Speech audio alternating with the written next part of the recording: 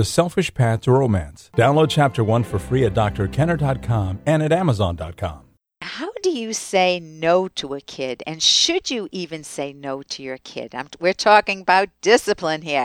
No, you can't hit your sister. No, you can't tell me you hate me. No, you can't bite. There's a general trend now where that people say you can't say no to kids. With me to talk about this today is Charlotte Cushman, who has written this marvelous book, Effective Discipline, The Montessori Way. And Charlotte, you've had a lot of experience because you've been a Montessori teacher for more than 40 years. And so you've been surrounded by 2.5-year-olds to 6-year-olds. Plus you've raised your own family. So I would love to talk about, should you say no to a kid and how do you say it? Well, yes, you definitely should say no to a child. I just can't believe this trend of not saying no. How are they going to learn self-control if they don't understand that word? Because they need to learn how to say it to themselves. Like, let's get an example going here. So Mary's 5 years old. You tell her she can't ride her bike in the street. It's dangerous. You've already gone through the whole thing about safety. And you look out your kitchen window and she is doing just that. So do you say to her, what do you say to her? I mean, you can say to her... I would be running right out the door. Yeah. Because I'd be afraid if a car was coming. I mean, in a situation where it's dangerous, you absolutely have to get out there right away and stop them if you want them to remain safe. And I would go out in the street and say, you may not ride your bike in the street. I already told you, and I told you. But, Mommy, there are no cars coming, and Joey does it. Joey does it all the time. His mother's nice. Oh, well, I don't agree. It's dangerous for you to be in the street. If a car comes by, you could get hit. And, of course, when you say this to a little kid, they're not going to understand everything that you're saying. Yeah. Because they don't even understand the concept of death yet. So good point. That's why Very good point. One of the reasons why they keep doing stuff like that, because they don't really totally understand. Right. But you still give them the reasons. You know, you could get hurt, you might end up in the hospital, and you have to get out of the street. So in a situation like that, I would be very direct. Okay. No, you can't. You can't. And you absolutely, the point that we made earlier, you absolutely want that child to get to the street when she's riding her bike or he's riding his bike, and be able to say to themselves, no, I need to stay on the sidewalk. I mean, you could phrase it positively, I need to stay on the sidewalk. Right. But no, they need to be able to see the street and have an automatic no, and then goal is accomplished. Right, yes, and that's a very good point. You can say to them, I want you to ride your bike over here instead, or here is a safe place to ride your bike. Right. So, yeah, that's a very good way of putting it to them. You know, you can't do this, but you can do this. Right. So they know the positive. And I can remember my 2 kids that are now have their own kids, but they would put their bikes right in back of the car, and the bikes were little trikes, so you couldn't see them. And if I backed up, what's going to happen? They're going to be upset. I'm going to be upset. So I remember with my son. Hey, I got to interrupt this because we've got to pay some bills. 30 seconds. That's it. A very quick ad, and then Ellen will be back. Romance. Ugh. I wish guys knew more about what we want from a relationship. Boy, I wish I knew more about what I want. Where's that ad I saw? Here it is. The Selfish Path to Romance. A serious romance guidebook. Download Chapter 1 for free at selfishromance.com and buy it at amazon.com. The Selfish Path to Romance. That is interesting. So I remember with my son, sitting him in my lap when his bike was in back. They didn't want to move the bikes. And I said, look in my rear view mirror here. You know, he was sitting in the car with me. And I said, look in my side view mirror. Do you see any bike there? And he said, no. I said, I guess I can back up now. No, Mommy, you can't. My bike's there. And it was just with this wonderful moment of him realizing why the no was there. And that was your point, that the kids have to realize that no is functional. It's not just a parent randomly saying no. Right. Right. So let me turn to a different topic now. kids have toys, and it's so common for parents to say, you have to share your Legos with your brother. You have to share your trucks with your sister. And that forced sharing, can we spend a moment on that? Tell me what your thoughts are on that. You mean forcing in general, or just a sharing issue? No, parents telling their kids that they need to share their toys.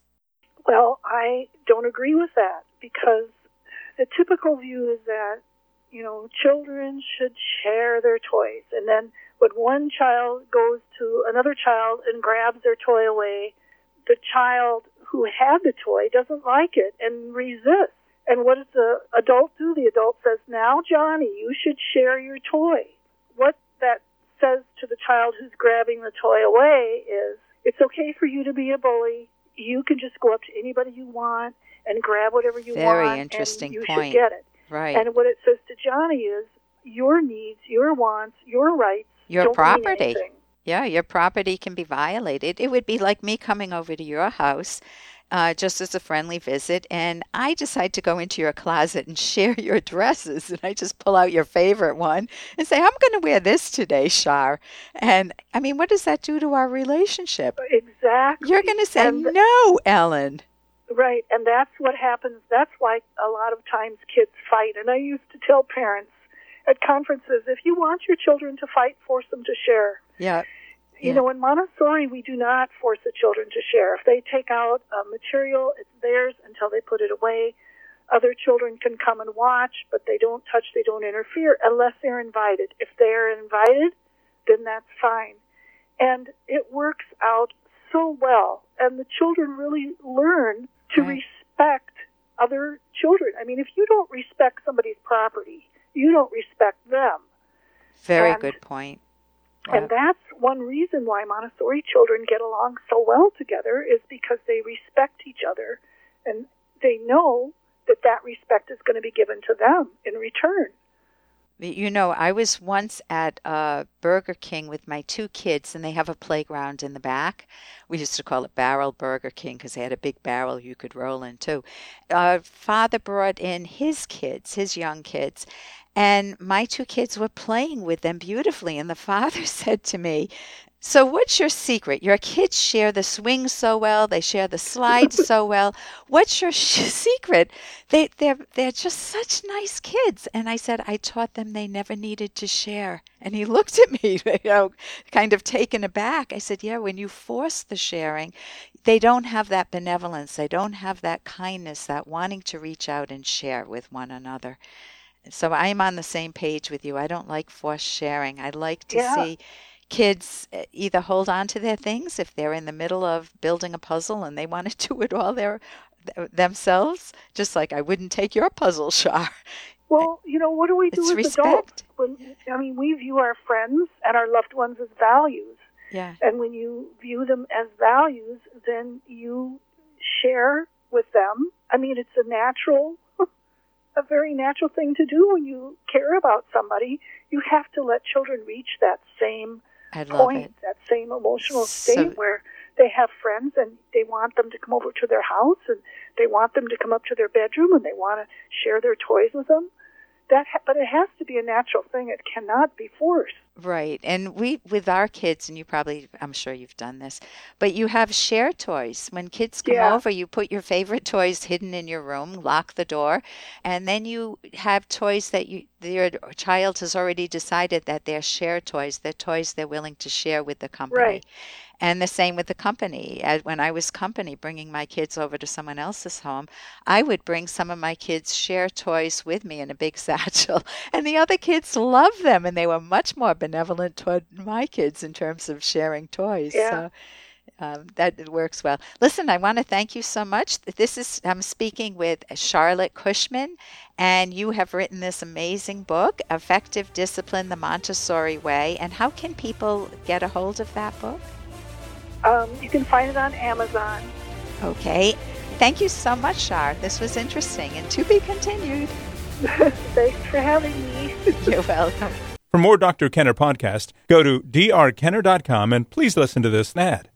Are you looking for a good book? Do you have questions about romance? Your reading should include The Selfish Path to Romance, How to Love with Passion and Reason by Edwin Locke and Dr. Ellen Kenner. You can get this book by going to our website. It's drkenner.com, drkenner.com. Perfect book for anyone making changes in a relationship or exploring a dating service. It's The Selfish Path to Romance by Dr. Ellen Kenner. Learn how to avoid making bad romantic choices. Simple changes can improve your relationship and quality of life. Learn how romance in a relationship is healthy and how to achieve it. Dr. Kenner will explain why your needs should be met. You deserve and should yearn for a loving romantic relationship. If you're looking for a great book, log on drkenner.com. You can read the first chapter for free. Stop settling. Start enjoying your life of romance and passion. The Selfish Path to Romance from Dr. Ellen Kenner. Log on at drkenner.com.